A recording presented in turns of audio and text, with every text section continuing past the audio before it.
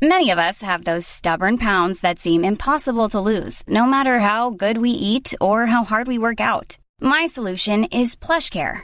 PlushCare is a leading telehealth provider with doctors who are there for you day and night to partner with you in your weight loss journey. They can prescribe FDA-approved weight loss medications like Wegovy and Zepbound for those who qualify. Plus, they accept most insurance plans. To get started, visit plushcare.com/weightloss. That's plushcare.com/weightloss. One size fits all seemed like a good idea for clothes. Nice dress. It's a t-shirt. Until you tried it on. Same goes for your healthcare. That's why United Healthcare offers a variety of flexible, budget-friendly coverage for medical, vision, dental, and more. So whether you're between jobs, coming off a parent's plan, or even missed open enrollment, you can find the plan that fits you best. Find out more about United Healthcare coverage at uh1.com. That's uh1.com. Wow. Nice. Yeah. What you're hearing are the sounds of people everywhere putting on Bombas socks, underwear, and T-shirts made from absurdly soft materials that feel like plush clouds. Yeah, that plush. And the best part? For every item you purchase, Bombas donates another to someone facing homelessness.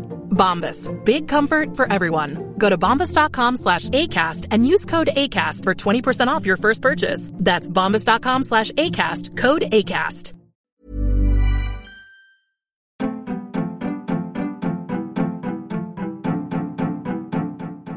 Welcome to The Other Hand, a podcast brought to you by CJP Economics, a collaboration between Jim Power and Chris Johns, where we discuss the intersection between politics, finance, and economics. Our back catalogue of podcasts can be found at our Substack website, and that Substack site also contains our extensive body of written work. Thanks for listening and reading. If you like our work, please share with your friends and sign up to our newsletter.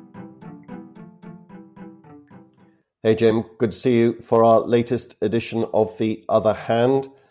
As always, ton of stuff going on. I think that we'll probably call today's podcast Inflation, Inflation, Inflation, because that's the story of the moment. That's what's driving all financial markets. It's what's going to affect your interest rates in Ireland and everywhere else in the world. Anybody that's on a mortgage or an overdraft or anything really involving borrowed money from governments to individuals, there is a stack going on.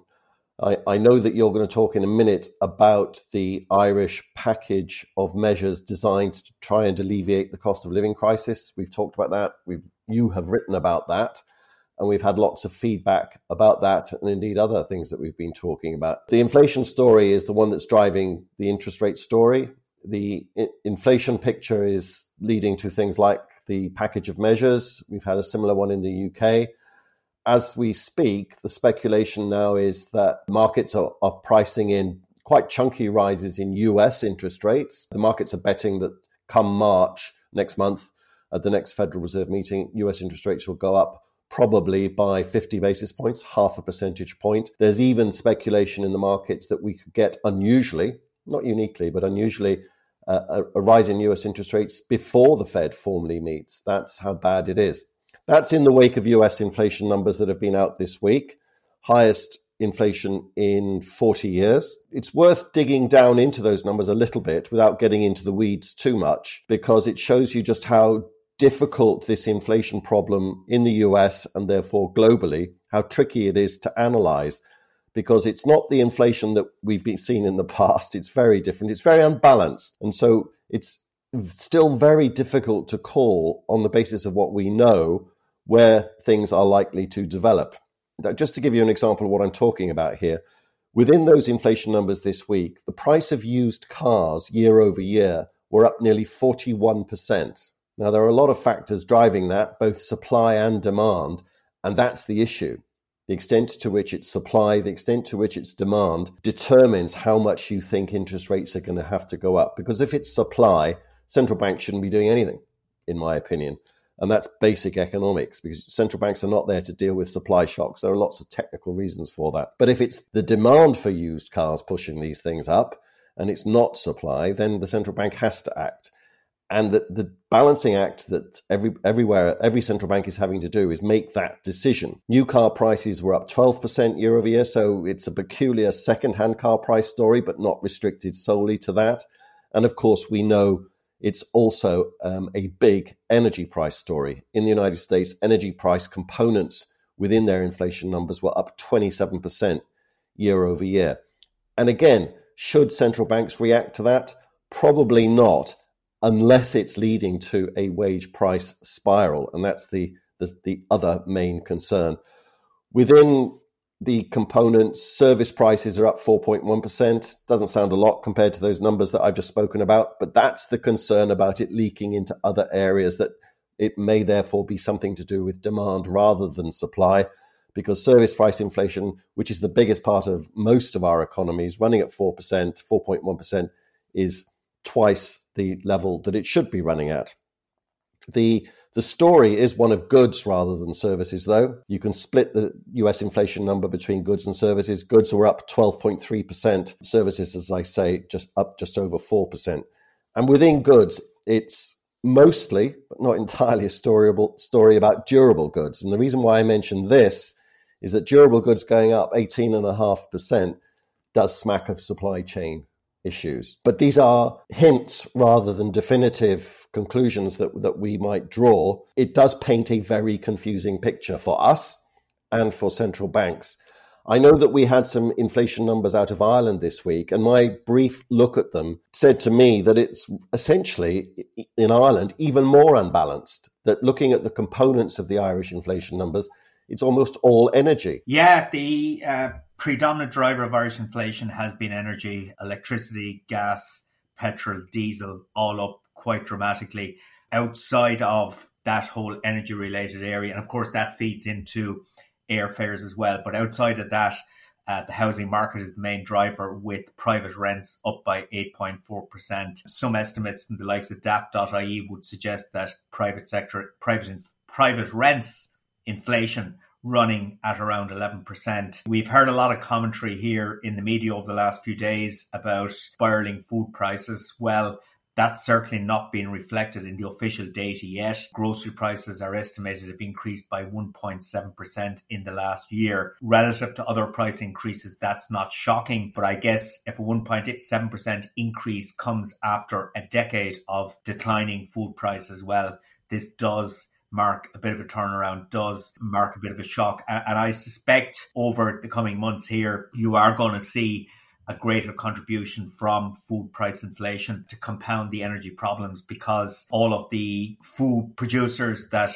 I talk to, and I talk to a lot of them because of a few roles I have, they are facing dramatic increases in input costs over the last year, be it fertilizer, be it energy, be it for electricity and heating, vegetables and so on. So the massive increase. And I know today that the trade union movement has come out advising private sector workers to now go and look for pay increases of 5.5%. And this, I guess, is where you start to see inflation becoming a persistent problem, because if the trade unions push for and achieve a 5.5% pay increase in the private sector, and they are in a strong position to push that at the moment, because many private sector employers are facing significant shortages of labour, and retention and recruitment are big issues. Those employers who produce goods and services are facing all of those increased input costs. Inevitably, if they are forced to increase wages by that sort of magnitude, well, they will turn around and try and pass that on to the consumer. And for the first time in many years in this country, and indeed globally, there is now an opportunity to push prices higher for the consumer, given the environment that exists at the moment. So it is definitely, in answer to your question, it is definitely being driven by energy prices, but there are some other factors now starting to kick in there as well. And the next few months will be interesting in that regard. And of course, the January inflation data will reflect the impact of the introduction of the minimum unit pricing of alcohol. And I know, people talk about this as a major disaster for inflation, but alcohol accounts for about 3.5% of consumer spending. So it's not the most dramatic contributor to headline inflation. But nevertheless, it does compound a lot of other areas of upward price pressures at the moment. The point about alcohol being 3-point-something% of the consumer price index speaks to something that's been very popular discussion point here in the UK, in that some prominent consumer rights advocates have been pointing out that not everybody has the same weight on different bits of their consumption basket, that the consumer price index is an average of average weights. Different people, particularly people in different income brackets, particularly poorer people, it is argued, have been facing quite different inflation rates to the ones in the national averages. And in particular, poorer people are suffering more inflation than others. This has been disputed by the Office for National Statistics. They're saying that they've looked at it quite closely, but the data is sparse. And so I think the jury is still out on that one. But I do know many listeners will be jumping up and down at this point saying that, I spend X on food, and food is doing this on the basis of what I spend. And that is perfectly true. Different people have different consumption baskets, and it's perfectly possible that the personal inflation rate that you're suffering is less or more than the national inflation rate. I suspect that your inflation rate is going to be higher as a result of minimum unit pricing, Jim, because the weight of alcohol in your consumption basket is a lot higher than 3.5%, isn't it? Given what you've said about your damp January. Well, Chris, I checked yesterday. The weight is about 3.5% here in the CPI, yes. Okay? You're not going to be drawn on the weight of Jim Power. I'm into a wet February now, so damp January is history. You mentioned the impact on second-hand car prices in the United States. Isn't that an amazing number? 41% year over year. Any idea what's going on there, Jim? It's an extraordinary number. Here in Ireland, new car prices in the year to December were up by 10.9%. It is estimated that second-hand car prices are up by over 20%. Not quite sure. We don't measure it very well. Sorry, we don't measure it at all, actually. But it's estimated somewhere around 20%. There's a few things happening in the global motor supply chain. There is a massive shortage of semiconductors. There's a scarcity of new cars, and almost every car market I'm aware of, the ability to achieve the targets that they set for 2022 in terms of new car sales is heavily contingent on the availability of new cars because of the semiconductor problem. Okay, and if you don't have a lot of people buying new cars, you have less second-hand cars being channeled into the market. And as a consequence, there's a scarcity of second-hand cars, prices rise. But there is also the move towards electric and hybrid vehicles. We saw in January of this year in Ireland, for example, that there was a very, very significant increase in electric vehicles. I think about 11% of total car sales, which is the highest we've ever seen. But there's also been massive increase in demand for hybrids. So that in turn, because there is a scarcity of EVs, because there's a limited quantity of EVs available for different markets, that is then resonating down through the whole car supply chain and putting that increased upward pressure on second-hand prices. And the other thing here in Ireland, and this is not just a US or Irish phenomenon, it is exactly the same situation in the UK. One of the features of the Irish motor industry over the last 3 or 4 years has been a massive surge in used imports from the United Kingdom. I think 1 year there, about 3 years ago, we imported, I think, about 120,000 used cars from the United Kingdom. Okay. And the same year we sold roughly the same number of new cars. So it's a very, very significant part of the Irish market. But in the UK at the moment, there is also a scarcity of second-hand cars. And as a consequence, we've seen a dramatic decline in those used imports into Ireland. So that's compounding the difficulties. So there's all sorts of stuff going on in the global car supply chain. But I think a lot of it does come down to that semiconductor issue and also the supply of EVs. So you've mentioned a few things there, Jim. The car price story I find really fascinating, and the numbers are jaw-dropping. But one would assume that given that it's all to do with a shortage of semiconductors, which will eventually be sorted out by the market, there are some very big chip makers out there investing an awful lot of money in expanding supply. We've had an announcement, I think, in the last few days from the European Union that they're going to invest heavily in domestic European production of semiconductors. Obviously, this won't happen overnight, but eventually it will be sorted out. the supply chain will sort itself out. That's what supply chains ultimately, more often than not, will do. It strikes me that that's nothing at all to do with central banks, and that, you know, the idea that that would cause interest rates to suddenly rocket up is plain daft. And if central banks were to react to that, they would be making a mistake. And I'll come back to that in a minute. The earlier point you made about wage rises is also equally fascinating on a number of angles.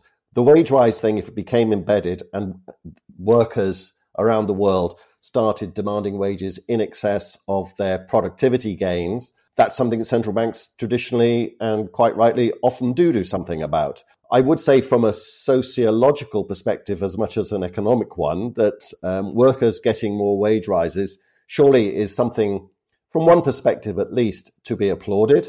We've talked a lot on this podcast over the last year, as indeed many other people have done, about inequality.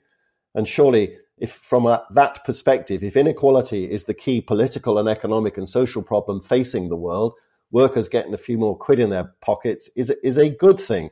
And again, one wonders just how much central banks should react to that. But what I'm describing here is the dilemma facing central bankers. It's the dilemma facing all market participants, because where interest rates go will in large part determine where all our asset prices go, from the money we have in the stock market for our pensions and savings through to the house prices that we currently worry about. If interest rates do shoot up, the house price problem that we face may not be quite as big a problem as we previously thought it was. But this week we also had, in stark contrast to what the US and UK central banks have been saying, and in the case of the UK actually doing with respect to interest rate rises, they are and have been raising interest rates already. And the US central bank, one prominent Federal Reserve governor, said only yesterday that he favours a 0.5% increase in March. So we know what's coming from the UK and the US. Philip Lane, your ex-Irish central bank governor, now chief economist of the central bank. He was the central bank governor and is now the chief economist of the European Central Bank, has doubled down on his membership of Team Transitory. I don't know whether you saw that this week. He gave a little talk, which you can get on Twitter and other places, the ECB website itself, in which he's saying, yep, it's a supply shock, guys, and we need to be relaxed about this. Everything we've discussed there would suggest that it is a supply side shock. But you make the point, Chris, about it being a good thing that you see this significant increase in wages because it helps address inequality. Yeah, but you think about the businesses that are being forced to pay those higher wages. And for many businesses, labor is the biggest input cost. Not all, but for many businesses it is. But what happens if I'm running a business and if my labor bill goes up by 5 or 6%, okay? At the same time, I'm facing into energy prices rising dramatically, insurance prices rising dramatically, basically all of the costs of doing business. And indeed, one of the problems we have here in Ireland is that the costs of doing business generally very, very high. And this is something that the National Competitiveness Council measures and comments on every year, but it's largely ignored by most people. So the reality is, Chris, that if those higher wages are passed on top of all those other supply side price increases, well, then those businesses either face significantly narrower margins, and some will accept that. Others won't be able to. So they will either increase prices or they will go out of business. That, I think, is the reality. I was reading a book during the week, which I'm sure you read many years ago, Development as Freedom by Amartya Sen. And I came across a quote in that from Michael Bruno, an economist. I'm not sure if he's still around or not, but he described inflation as an inherently persistent process, and the degree of persistence tends to increase with the rate of inflation. So he's describing a situation where, as inflation becomes embedded in the system, it becomes very difficult to take it out of the system. And that's what should worry central bankers at the moment. Increasing interest rates will not address a supply side shock. But if it is feeding into a whole spiral of rising prices, well, perhaps the one thing you can do is to try and curb demand. Well, let me put the other side of that case, Jim, and I'm going to be a good communist here. believe it or not, and say that this is not going to be a sustained wage inflation, which I agree the central banks are worried about and are reacting to. But if it's a one-time rise in wages, I think it's something that we can be relaxed about and even to applaud because of those inequality worries that we've been talking about for so long. I can't see why necessarily a decent rise in wages, particularly for those lower paid workers who we know have, in many cases, not particularly great or attractive jobs, with all due respect, and aren't paid very much, but nevertheless are typically essential workers, people in the caring professions, in the caring industries, people who are delivery drivers, people who work in retail. All of them an awful lot of them don't earn very much money. And so if there's a one-time step increase in their wages that is only one time, and this could be just a change in relative prices rather than a persistent inflation, to use an economic term, if it's just a one-time change in relative prices, that's not something that central bankers can do something about.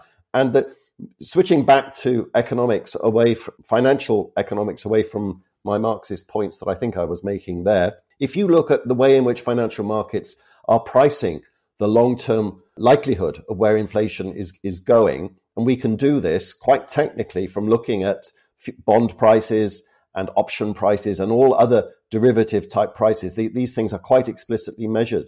Despite the rise in inflation in the United States in particular to well over 7% now, the long-term inflation expectations have been absolutely rock solid from all financial derivative prices. They expect this inflation to be temporary, which is exactly the same thing as saying that it's just a one-time relative price shock and that we can be relatively sanguine about it. Certainly the bond market in the United States has been, we've got 2% 10-year treasury yields, nominal yields at a time of 7+ percentage points inflation. And when you disentangle all of the technicalities, markets expect US inflation to stay steady at 2.5% forever after this year and possibly a bit of next. I think there's a lot of argument about this being a one-time step increase. Chris, can I ask you, this time last year, what were the derivative markets saying about inflation this year? Pretty much the same thing, to be honest. Exactly, and they were wrong. Yes, no market, and that is the right post. Of course, it is, Jim. That markets might be saying whatever they're saying, but markets can be and often are wrong. Chris, you're trying to paint me here as the big bad capitalist, but I'm looking at it from a business perspective. With all of those input increases they are facing, and now significant wage pressures coming on top of that, I would totally believe the more money you can put into people's pockets, the better, particularly low-paid workers. I think there are better ways and more effective and less dangerous ways of doing it than through wage increases. So, for example, a reduction in the tax burden, the USC, for example, or a reduction in VAT rates, for example, and this is something I think we need to talk about seriously at some stage, is the introduction, the two of us in this podcast, and that is the introduction of universal basic income.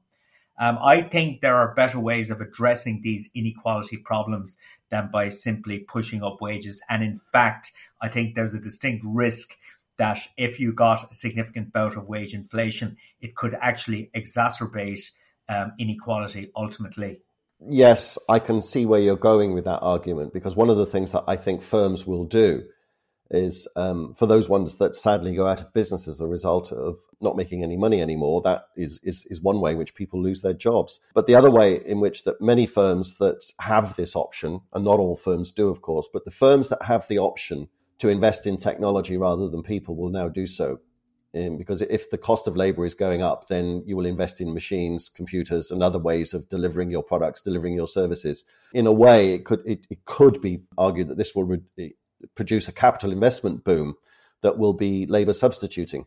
And that's not good for workers either. So obviously this is going to play out in ways that neither of us can foresee. But I want to introduce one other aspect of this, which hasn't received any attention, apart from one writer, a favorite of mine, actually, a guy called Noah Smith. At risk of advertising somebody else's Substack website, I would strongly urge anybody interested in things US in particular to look at Noah's writings.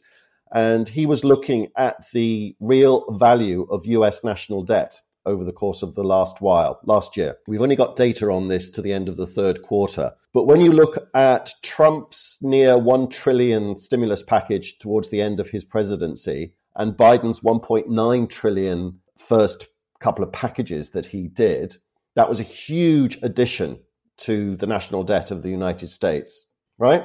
Yeah. With me so far? No, indeed. We're talking trillions here, not billions. What do you think the real value of the US national debt did last year? So taking the increases in national debt that came via all of those stimulus packages, with all the money for which was borrowed, you could argue that ultimately it was printed because that borrowed money was supplied by the Federal Reserve. But let's not get into that technicality. It was an addition to the US national debt, as indeed the Irish national debt in nominal terms went up and everybody else that did stimulus packages. So we had trillions added to the US national debt last year. So from the 31st of December 2020 to the most recent data point, which was 9 months later, actually, so it's a bit out of date, to the end of the third quarter, what do you think the real value of US national debt did? I'll give you one of two possible answers, up or down. It fell, Chris, because Yes, I read No's piece, okay? Yeah. Oh, so you know the answer. Yeah. I know the answer.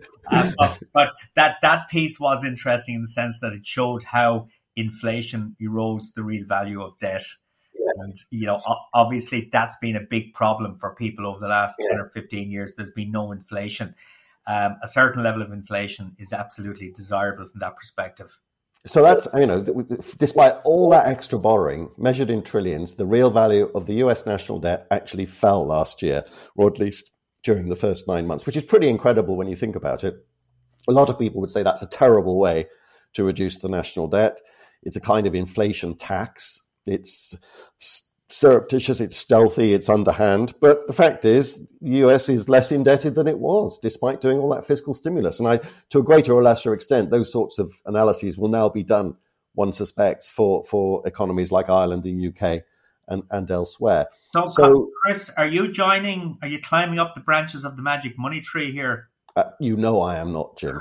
I do not think that for a second. But in a way, what I'm describing, what I think we're both describing actually, is the extraordinarily difficult job that central bankers actually have. And the one thing I would say in addition to that is that the situation is going to change dramatically this year. If we'd had this conversation at any point in the last, 10, 15, 20 years, we wouldn't have been talking about inflation in this way. We were saying, well, provided nothing much changes very much, we're not going to talk about it. And nothing did change very much. But you look at the evolution of inflation through 2021, from the start of the year to the end of the year, and you look country by country, region by region, at how inflation has gone up a lot, virtually everywhere, with the exception of Japan, actually. But even there, they're showing some signs in a Japanese way of having some inflation. It can't persist. And it's either going to fall of its own accord, and that's if you're a supply side person, supply chain person, and on team transitory like Philip Lane and a dwindling band of others, or you are in the camp that central banks are going to be able to do something about it because they have to. Doesn't matter. It's got to change because we can't have 7.5% inflation in the United States and 5-6% inflation rates typically elsewhere closer to home. And it's the way in which it's going to change is the most interesting. It could happen of its own accord, according to Philip Lane. It could happen as a result of what the central banks are going to do. So that leads me to conclude very firmly that we're going to be living through a very difficult environment and an environment which is going to change. We're going to get big changes. And it could be that central banks lose control of the process and inflation runs too high for too long. And then we're getting really back into 1970s style issues. We could get a policy error if Philip Lane is right, but other central banks and the ECB ultimately panic and raise interest rates a lot, then that could be a classic monetary overreaction to what's going on. So there are myriad possibilities here. But we know that things are going to change, and they are changing. In terms of the market for short-term interest rates, because people bet on what the Federal Reserve and other central bankers are going to do, I think it was the worst day for 2-year interest rates in the United States yesterday for over a decade. And people were talking about, big moves in short-term market interest rates yesterday that have been unprecedented. We haven't seen the likes of those market moves for a long period of time. So the changes in our financial economic environment are already starting. And I think there's an awful lot more to come, but incredibly difficult to call which way it's going to go. And I'm saying, I guess, that these central bankers, for once, have my sympathy, because I think they've got an inordinately difficult job. But also, the politicians have a difficult job, because as we've spoken about before and you've written, they're trying to deal with one major aspect of this problem. The thing that's causing the interest rate problem is the cost of living crisis. And I believe the Irish government solved that crisis this week. Was that right, Jim? It's all over, Chris. Yeah. Yesterday, the government announced a package totaling around 500 million. The basic to try and tackle the cost of living, the energy credit, which was originally penciled in at €100 in March, has been increased to €200. Okay, that's inclusive of VAT.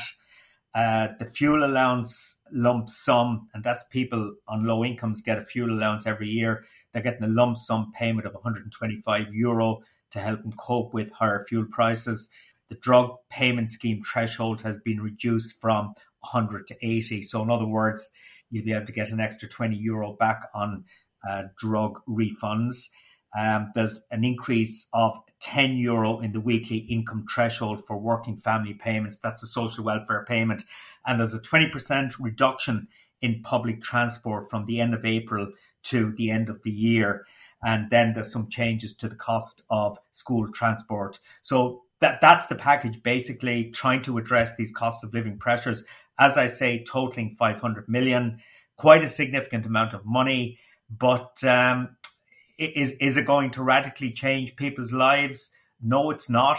But I really believe that the sort of magnitude of change needed to significantly improve people's lives would be much, much greater than that, okay?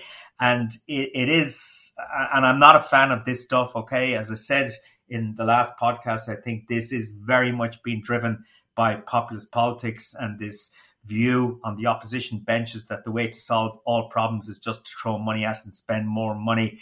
And I think it is worth bearing in mind, okay? And I accept that the National Treasury Management Agency, which is the agency responsible for funding Ireland's national debt, is pre-funded. So in other words, it's not borrowing new money to fund this stuff, okay? But ultimately, as those debts are rolled over in a higher interest rate environment, then it becomes more expensive. And it is, I think, sobering to reflect on the fact that this afternoon, Irish 10-year bond yields are trading at 0.82%, so 82 basis points. In a historical context, that's an incredibly low number. But just a few short months ago, that was minus 0.25. So there's been a significant increase in long-term yields, and that does reflect this discussion we've had for the last 25 minutes about global inflation. Global bond yields are rising because the markets are worried about inflation. They're worried about short-term interest rates rising.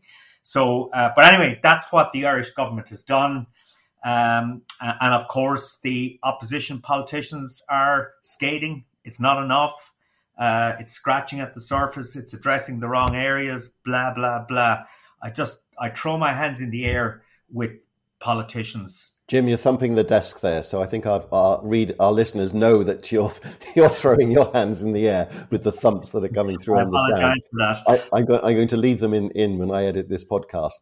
I think Mark Paul wrote a very interesting article in the Irish Times today, in which I think he echoed in a slightly less technical way your comments, in which he said that governments can't solve every ill, and maybe this is one of them. Is the point that you're making there? We live in an environment where, of course, populism in particular is the pretense. Perhaps this is a good definition of economic populism, is that there isn't a problem out there that the government can't solve. And that if you're an opposition politician of a populist nature, you can promise to solve all people's ills. And that's just not possible, as we know. Chris, before we wrap up, we get a lot of emails, some in agreement, some in disagreement, most polite, some slightly less polite. And we can't. Well, sorry, I don't have time to answer all of those emails because I have a day job to do. But I think there was a few interesting ones in the last few days. I mean, I made a comment in the last podcast about the rescue of the banking system here, and that I expressed my belief that whether you agree or disagree with what was done with the Irish banking system, and I would agree with parts of it, disagree with other parts, but I did make the point that without a functioning banking system, an economy couldn't function. And there was a comment in that the Icelandic banks went bust and that the economy of Iceland survived. Okay. The Icelandic banks got into serious trouble. They were nationalized. They were bailed out, very similar to our own. One difference, I guess, in an Icelandic context was that bondholders were burnt in that case, as far as I understand it, which obviously didn't happen here. But comparing Iceland to Ireland, I think is a moot point as well, because a country with a population of 366,000, it doesn't have much in the way of foreign direct investment. It is not a member of the European Union or the Euro area. So Ireland is very different. We're part of the European Union. We're part of the Euro area, significantly larger economy with a very, very heavy foreign direct investment presence here, as we've often spoken about. So the notion that you would allow a banking system disappear without trying to rescue it, I just don't think would work. As much as populist and as popular and as attractive as it might sound, I just don't think it was an option. No, and I think you're absolutely right. There were more parallels than differences between the Icelandic and Irish situation. Burning the bondholders is an obvious difference. And I'm on record as saying that there were certain bondholders bailed out by Ireland that should never have gotten their money back, in my opinion. I agree 100%. But there we are. That ship sailed an awful long time ago, and that really is ancient history. Some other comments that we've got while we're on this subject of responding to readers, it's emails and comments on our Substack site, which if anybody is interested in joining the conversation, please go onto that site and do join in. We got one very thoughtful and lengthy comment from a fella that works in the tech industry, and he was responding to some of the things that we've been talking about with respect to pensions. And he expanded the discussion into the tax treatment of pensions, the tax treatment of incomes, and the way in which the tax system has some very, at times, perverse incentives to do one thing rather than another. And he was talking about the way in which taxes from gambling are done, which they're not. The differential tax rates between capital and income, your capital gains tax rates are often very different to your income tax rates and all things like that. And he was talking about the dog's dinner, or is it the dog's breakfast? I'm not quite sure what the right metaphor is here. That is the Irish tax system. And it's not just the Irish tax system, of course, because one of the things that people like us go on about year after year after year, about which nothing is done, is that the tax code is far too complicated, has far too many anomalies, far too many gaps that clever accountants can drive a coach and horses through. Too many anomalies, and it needs to be restructured and simplified. And structural reform of the tax system is something we've been calling for decades. The simple fact is it just never happens. The tax code gets longer, by page count, and more complicated with every budget. That's an iron law of life. No politician ever is incentivized to simplify it. That's true of all jurisdictions, not least Ireland. And you can see this guy's comment on our website, and I would agree with everything he's saying, that a lot of the tax system has some very perverse effects. I think the most pertinent point he makes, Chris, is that the whole system is stacked against long-term financial planning. Yeah. We don't do the long term, do we? In so many different ways. No, we don't.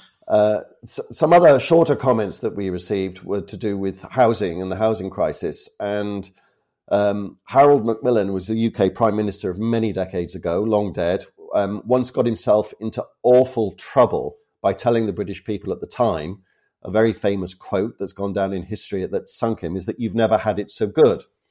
The fact that it was true made no difference at all. Everybody rose up in protest and listed their problems and listed the ways in which the citizens in the UK were in a terrible state. The empirical truth, the facts are that he was right. The UK had at that point in economic history never been richer. But of course, you're not allowed to say things like that. And a couple of people on our website have been echoing similar remarks about Ireland, that Ireland is a fabulous place to live, and that the housing story it has many different causes, some of which are amenable to government intervention, absolutely. But in some ways, it's the housing problem is a function of Ireland's success. That an awful lot of people from around the world want to live in Ireland, and the current generation of young Irish people are staying at home, which your generation, Jim, typically did not, and all of these different things. So I'm not going to echo Harold Macmillan and say that Ireland has never had it so good, even though that happens to be true.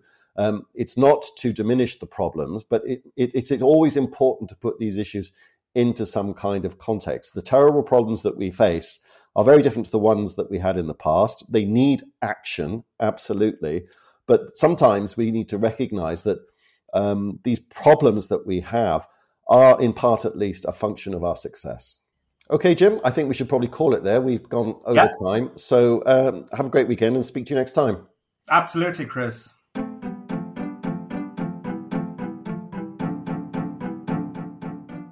You have been listening to Chris Johns and Jim Power on The Other Hand. We hope you enjoyed it. If you did, please sign up to our Substack account, www.cjpeconomics.substack.com.